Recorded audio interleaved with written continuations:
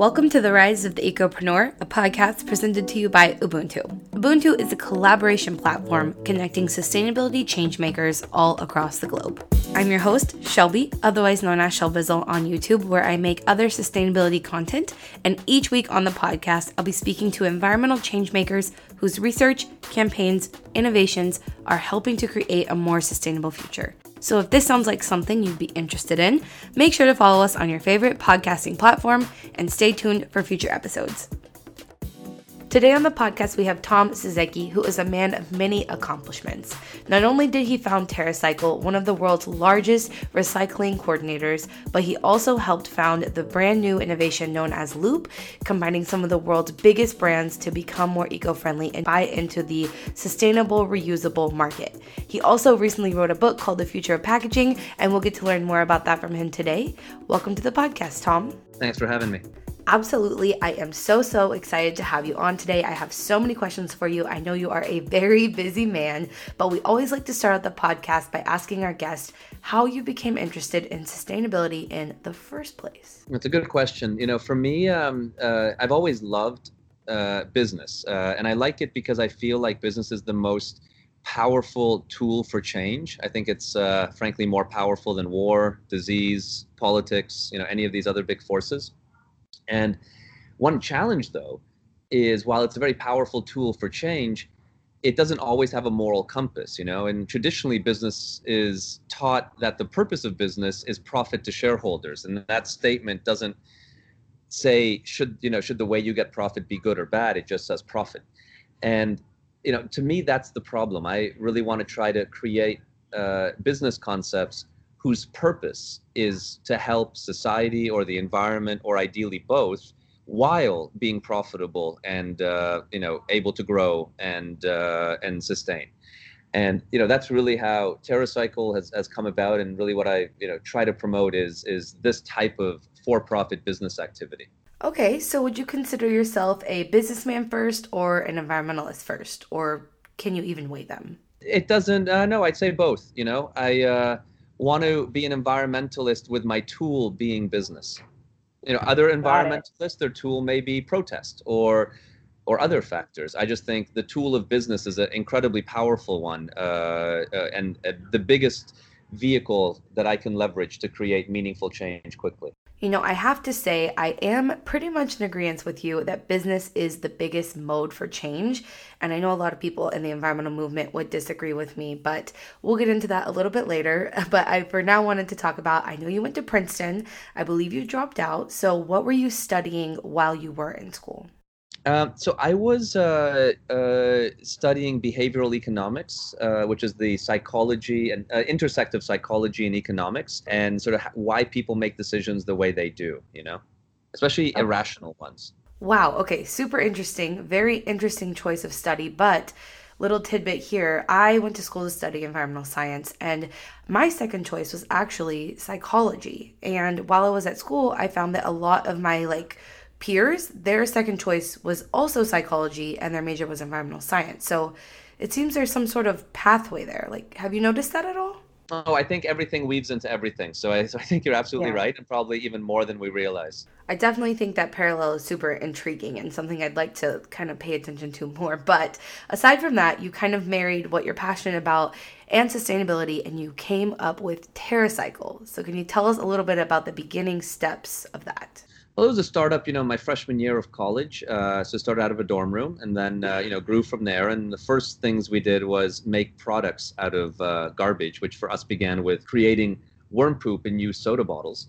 And we basically became a worm poop company. We grew from there, to a few million in sales. And then we started adding other products made from waste. And then by about year 5, we'd become about a $6 million lawn and garden company, making products entirely out of garbage, from rain barrels, from wine barrels, to liquid worm poop in a soda bottle, and so on and so forth. We realized that by making products out of waste, we're never going to use the really difficult waste streams, because when you make a product, you make the product the hero. So you always try to get the best type of raw material, even if it's technically garbage. And we then shifted our business to really focus on the waste that we collect as the real hero, and then think about what we can make from it. And that really turned TerraCycle into what it is today, which is, and we have 5 major divisions now. The first is, focusing on how do we collect and recycle things that are not recyclable, from dirty diapers to chewing gum to cosmetic waste and toothbrushes. The second is focused on how do we integrate waste back into consumer products like ocean plastic into Head and Shoulders bottles and many other examples. The third is what we just launched recently called Loop, which is all about how do we move from disposable to durable. And then we have some emerging business models like our diagnostics division, which is about how can you analyze residual matter in a waste stream to help improve consumers' lives, like the poop in a diaper. And we also have just started a foundation, which is focusing on the emerging region in Southeast Asia and how to bring waste solutions to those communities. See, I told you, very, very busy man. I will get into some more of those things that you talked about earlier, but sticking with TerraCycle, I've been a big fan of the company as a whole for a very long time, but it's very interesting because you guys are essentially just like a middleman who finds where to recycle something or just coordinates the recycling. So I'm wondering if you could give us like an example of what that coordination looks like from start to finish. Yeah, absolutely. So do you want to pick a waste stream? Just pick anything. We probably have a program on and I'll tell you how it works. Oh, for sure. Let's go with cosmetics because that's something my audience asks me about a lot. Sure. So let's go cosmetics. So the first step begins by thinking about what companies may care about cosmetics more than others. So an intuitive one will be the cosmetic companies themselves, like L'Oreal or Estee Lauder or, Procter & Gamble, Unilever, and others. So we would go to these companies, all of those are partners of ours, and they would fund us to enable systems where we can collect and recycle cosmetic waste. What they effectively pay for is whatever it costs us to collect the cosmetic waste and process it, minus whatever we can sell that recycled cosmetic waste for. And usually the costs are always greater than the value. That's what sort of makes it not recyclable today. And by having them fund the difference, we can, in fact, make it recyclable. Now, the benefit to them is they get to claim that their packaging is recyclable. They get to leverage that, and hopefully people like their products more than the competition, which pays the bill effectively. And then what we do is we set up platforms off TerraCycle.com where you can go to the website, join one of our recycling programs, and recycle these waste streams at absolutely no cost. We even many times allocate a small donation for every piece of waste that you collected to a charity or school of your choice. And I think to date we have given away, I think, about $45 million in these donations. So I'm going to check for sure what the number is, but somewhere around that line. Looks like 44.8 million so far today. And there's about 200 million people running these types of platforms with us. That's our one way. Another group that really cares about, say, cosmetic waste could be the retailers. People who sell cosmetics, maybe more than others, like a pharmacy or a company like a cosmetic retailer. And what we do in this capacity is we, again, work with them, but in this case, probably set up in-store collection programs. So with L'Occitane en Provence, for example, in 21 countries, we have in-store recycling in the L'Occitane stores. Or with Kiehl's in the UK, US, and Japan, you can go to a Kiehl's store and drop off your recycling or your Kiehl's packaging in a TerraCycle bin. And so there, instead of the brand funding it, it would be the retailer, and effectively doing it as a way to drive sustainability or get more foot traffic, for example, to their location. So that's our first model in cosmetics. Then if you just work through cosmetics as a waste stream, then once we're starting to do that with partners, we then think about how can we integrate waste back into those cosmetic packages. So for example, with say Ren Clean Skincare, which is a luxury cosmetic, we help them make one of their bottles from 80% ocean plastic, where instead of collecting and recycling, we are supplying them back material that is unique and that they would integrate into their system or into their products. And then finally, with Loop, we work with these companies, whether it's, and take it again for cosmetics, like Living Proof, which is a shampoo brand, or Pantene, which is also a shampoo brand, to help move their packaging from disposable and ironically owned by the consumer in the end to ultra durable, beautifully designed, and never owned by the consumer, instead borrowed, which sort of imagine mashing up the milkman model, but with beautiful design with these products. And that's sort of, how cosmetics as a waste stream would go through our various models. Okay, I really appreciate you laying all of that out for us, because without that explanation, it might be hard to kind of envision exactly what TerraCycle does. But also, what I'm hearing is that you guys believe in the true term of sustainability, where like sustainability meets also economic sustainability. So, environment and economics has to make sense. Recycling has to be valuable to make it sustainable long term. Exactly right. Exactly right. Right. But the nice thing is any type of waste can go through this process, and can be solved. I mean, truly, even the things that you can never imagine were solvable. I see. So it sounds like you guys have it all figured out, but are there any areas where TerraCycle hasn't been able to find a solution for that particular like material to be recycled? It's a good question. And the only time we're not able to take part and do something is if the law prevents us from doing so. So, for example, there's certain waste streams that are regulated and cannot legally be recycled. Certain medical waste may fall into that category, and then unfortunately, we're restricted to work on them. But those are, I wouldn't get too down about that. That's very sort of far and few between. Well, speaking of getting down about what is or is not recyclable, there's actually also a lot of criticism about recycling itself not being a viable solution to sustainability. And I know that you guys have already kind of figured out something that's not just recycling, but it's reusing, and you call it Loop. So I would love to hear a little bit more about what you think about the criticism of recycling. And is that the reason you created Loop? And what is Loop? Tell us a little bit about it.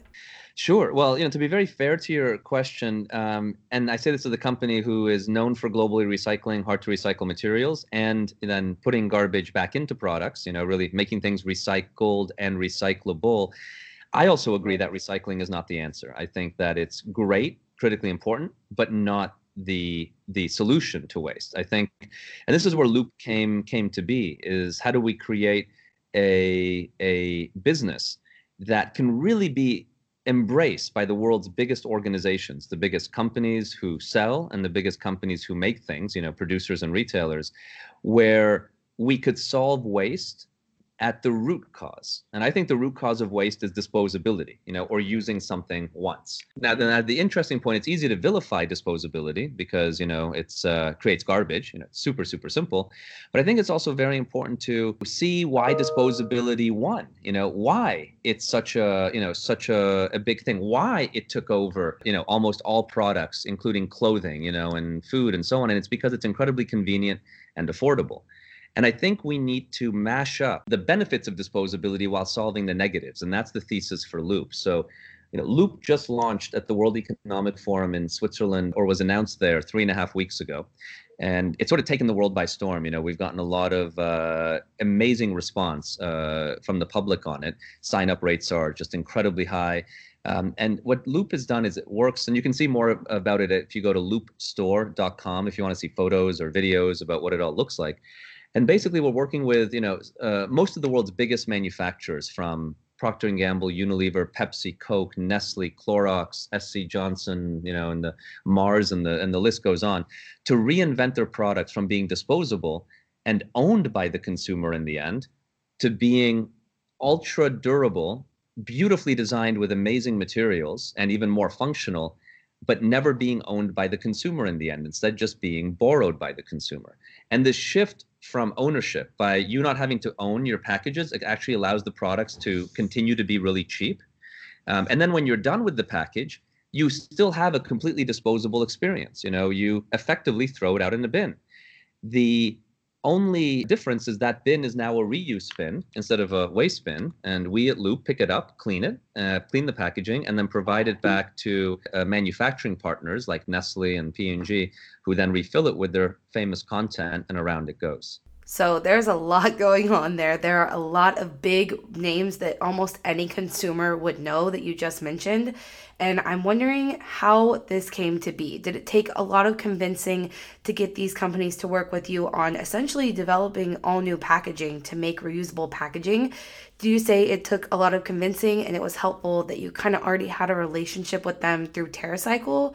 Or do you think that they did this a lot also because they were ready for it, because they saw the market and consumers essentially were demanding it? It's all of the above, I would say. Like it took a tremendous amount of convincing, but they were also to some degree ready for it because, we are in a waste crisis. They are seeing that very, very, very clearly and agreeing with it. I think that, all of that coming together is what allowed, and also that we've been working with these companies for a while. So we have a good understanding and they know us and we've had a lot of good success. That history of collaboration, plus a lot of convincing, plus the timing being right, and that loop is not just about sustainability, but about the future of how we purchase products. And it's also about amazing design. All those things together is, I think, what brought this to be. So exciting. I think this is probably one of the most exciting developments in sustainability that I've seen in the last few years. So I'm wondering how long it took to develop this. I know this could not have happened overnight. So did it take a really long time to develop all of this, or what's the ballpark number from kind of start to launch? It took about 2 years from idea to launch, and we're going blisteringly fast. So it's moved quite quickly, but yes, about 2 years in total to make it happen. That actually does seem really fast in terms of having to convince and develop a whole new system like you guys did. So props to you for that. Where is Loop starting? Where is the first launch? As far as I understand, it's in New York. Is that right? Yeah. Well, the first launch actually is going to be May 14th in Paris.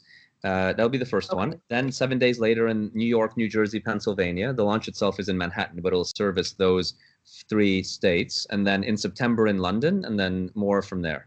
Amazing. Well, I'm super excited to see how the launch goes. I'm super excited to see how it develops from here. And you mentioned that people who are signing up everywhere it's launching, sign-ups are through the roof. It's doing really well in terms of consumers' reactions to it. But I am an influencer in the zero waste space, and so I am kind of aware of some of the criticisms that have been put onto Loop and kind of more specifically the brands involved in Loop. And a lot of those criticisms involve saying that this is some form of greenwashing and that it's not really as sustainable as it may be made out to be. So I'm wondering what TerraCycle's response is from that, or any of the brand's response as well. Well, so let me ask you this question. What is greenwashing? Can you define it? Sure. Well, I don't know that I could give the exact definition off the top of my head, sort of thing, but I think the overall idea is that whenever a company makes themselves out to look like they are sustainable or environmentally friendly or any of those sort of things, but it's really just a mask over what they're actually doing behind the scenes that really isn't so eco-friendly overall. But so I think you nailed it, right? You said that it's seems to be good for the environment, but probably isn't, right? Like that to me is greenwashing, is when it's manipulative, when a product is launched that seems greener than it is. Yeah. So to me, here's a good example. I think biodegradable packaging is the epicenter of greenwashing because nothing that is biodegradable gets biodegraded. So much so that actually Tesco, the biggest retailer in the UK, has straight up banned biodegradable packaging from their stores because they found that composters will sort it out and dispose it and never compost it because it's a contaminant to compost. Yeah, well, the topic of biodegradable is actually really interesting to me in general because, as far as I'm aware, there's no one in the US that regulates the term biodegradable because composting and biodegradable are really two separate things. And the word biodegradable isn't regulated by anyone that I know of. So essentially, anyone can put that on their packaging and it doesn't really mean anything because everything is essentially biodegradable. It just, some things take a lot longer than others. But the joke is industrial composters don't want it. They view it as a contaminant. And so to me, that is greenwashing because that is overtly false. And consumers will reward those brands thinking they're green when the reality is that it's not. Inversely, I would say, Loop is not greenwashing because it is foundationally significantly more environmentally friendly to put your Haagen-Dazs ice cream into a reusable container instead of a non-recyclable disposable container. In fact, it's about 75% better for the environment looking at it in LCAs. And I don't think it matters if that ice cream was made by Nestle, or if it was made by Unilever, or if it was made by some local, organic, you name it, everything you want in an ice cream producer, right? Because the ice cream is the same, no matter what. It's the change you should be looking at, and the change is really important in the package point of view, right? And so I think why it's important these big companies do this, even if you don't agree with their content, is because they are the majority of what people buy, full stop. And let's change Right. the biggest areas. So like, here's an example. Greenpeace, who was actually their head of Greenpeace International, was on our press conference at Davos, which is super cool, because so was the CEO of Procter & Gamble and PepsiCo. And Greenpeace has put out a list a little earlier, I think sometime last year, of the top 10 contributors to plastic pollution in the world. The top 10 companies who contribute to plastic pollution. 8 of 10 are Loop partners, and so 8 of 10 are active Loop partners, and within a month it'll be 9 out of 10. So look, whether you agree with those companies' products or not, it doesn't matter. They are what make up the world's consumption, and let's change the masses. And look, in parallel, we're also working with little companies, startups, companies that focus on vegan products or different things. They will be there too.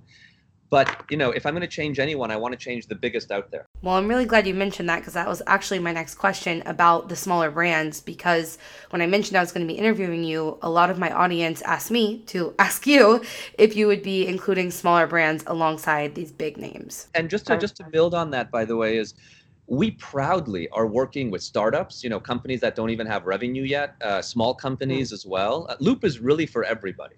It's not just for the big ones.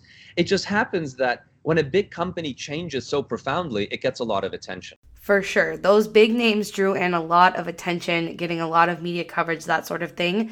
And since we know that it is all these big brands involved, they're the ones who, like you said, most people are using, most people are already consuming. So would you say that the target customer, because of that, is the average person who doesn't even know about zero waste options, the person who doesn't have access or really even the time or care to figure out how to live a more eco-friendly lifestyle? Would you say that the target customer is not someone like me who kind of already has zero waste figured out? I'm wondering, I guess that's my perception of it, that the target customer would be like your average user of these products, not someone like me. What do you think? Oh, I am 100% agreed with you. To me, the real magic of Loop is that you can love it for multiple reasons. You can love it because it is profoundly more eco-friendly and way more sustainable. I think everyone can agree reuse is better than disposal or recycling. I mean, that's what we're taught in elementary school. Reduce, reuse, recycle, which, by the way, means the very best thing to do is don't buy anything, and don't even buy Loop products. Like, just don't buy. That is the best. Then if you're going to buy, reuse is better, and then recycling, and then disposal. So people from an environmental point of view should really like it. But people who just like better design should love it as well, because the design in Loop is epically better. I mean, not even comparable to disposability. How can you compare, a Tide, for example, in either a single-use HDPE bottle or a reusable stainless steel container? I mean, it's in a whole different ballpark. So if you like design, then it's for you. And if you like both, why not? And the part that's important about the design and the convenience being so big is this should appeal to the people who don't even care about the environment. People who deny climate change should still like Loop. And man, we got to get those people as well. Yeah, for sure. And it does make it even more convenient, right? Because it comes straight to your door. You don't even have to go out to the store to get it. So yeah, it comes to your store. So yeah, it comes to your door. It's even picked up from your door. And you don't have to clean anything. You get to live your life in a disposable mentality, but experience reuse. If you think about all the amazing packaging-free supermarkets that are out there today, and they're truly amazing ideas, they are still small businesses and will maintain to be small businesses because they're asking the consumer to do a lot, to clean the packaging at home and bring it into a store and then fill it by hand. That is, relative to throwing it on buying a new one, phenomenally inconvenient. They tend to not focus on design. Your toothbrush becomes a bamboo toothbrush, which is less capable, than a modern design toothbrush, or your package becomes the quintessential mason jar. Right? I think we need to do both. I think we need to aggressively reinvent the concept of design. And if people go to loopstore.com, they'll see some of the most epic designs out there, and also win on the environment and not compromise on convenience or affordability. Something you said there actually made me think of this. So I feel like the alternative is these smaller shops, right? But in order to purchase something from a smaller shop, you first got to know that there's a problem with what you're doing in the first place, right? There are all these hoops to jump through to realize that plastic is a problem, and then try to figure out what the solutions are, and then try to figure out where you can get those solutions. It's just a lot to jump through, a lot to figure out for the average person. And it would take infinitely longer to try to educate the entire population on all of those things when Loop is a much more streamlined alternative. And look, I think those companies are amazing, and incredible. And if people, have access to them and are up for using them, please, do so. I think it's critically important. And in fact, we're partnering with many of them to put them into the Loop ecosystem so they can experience, this greater distribution and access and be beside the reusable mass market products as well. Well, good. I think we're both in agreement that people who kind of already have the zero waste thing figured out, they stick with their alternatives, and Loop is a great alternative for people who don't have access or the education surrounding what it takes to, live a more eco-friendly lifestyle. With all that in mind, I do really, really appreciate your transparency on this. This podcast is through Ubuntu, and I am essentially the host, but I know a lot of my audience from my personal social media will be listening to this, and I think they'll really appreciate how transparent you've been and how greatly you've been able to kind of head on take the criticism. No, it's great to connect and talk about these things. And I think it's important too to ask, those questions that are roaming around in people's minds, like what you said about, the content of the products, and what's the point of view. And in fact, at Loop, we made a very tough decision as we said, we have certain rules, and those are the only rules we're going to focus on. So our rules at Loop are the packaging must be reusable or it's not allowed in the system. Mm-hmm. Content, there's really three types of content. There's content that cannot be recovered, like orange juice or, fabric detergent. And there, we have no point of view as long as the content is legal, right? Which means we may work with content some people don't like, but that's the decision. Yeah. And then there's content that can be recovered, but is unreasonable to reuse, like say a dirty diaper or a dirty, tampon or a dirty razor blade. And there, to be in Loop, those must be recoverable and must be recycled. So Loop will be the first time disposable diapers, razor blades, toothbrush heads are recycled in a number of countries. And then if it can be recovered and is reasonable to reuse, like the bottom of a toothbrush, like the tube of a pen, then it must go to reuse. And those are the rules. And so far, those are the only rules. And that way it enables people to really become a part of the platform, brands of all kinds, and take a meaningful step in the right direction, Yes, completely agree. So where can people go if they want to find out if this is coming to their area or when it's coming to their area? Can they be notified when it's coming to their area? That sort of thing. Where can they go to get that information from you guys? Well, so the easiest thing to do is go to loopstore.com, and there you can register, and we'll let you know when it's in your city. The first city launching will be Paris, as I mentioned, in May 14 and its suburbs, then New York, Pennsylvania, New Jersey on May 21, then London and its suburbs in September, Toronto, Canada and its suburbs in January, and then we have Japan and German launches coming up in 2020 as well. Wonderful. Well, I will definitely be keeping an eye on Loop, seeing how it develops. I'm very interested to know how the pilot goes and all that sort of stuff. I just wanted to wrap this up by letting you talk a little bit about your most recent endeavor, your book, The Future of Packaging. I believe it launched just at the beginning of February, and I'd love to know a little bit more about it, what it's about. I just got it in my hands, actually, just started reading it, but if you could give us a little bit of synopsis of what we could look forward to in the book.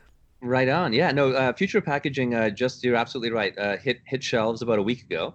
And what's really cool about the Future of Packaging, it's a collaboration, so it's myself and 15 of my friends in the waste industry, everyone from the former head of the EPA, Ron Gonen, who started Recycle Bank and now runs the Closed Loop Fund, all the way to Paul Pullman, former CEO of Unilever. So some folks who really have been working in this space in an amazing way.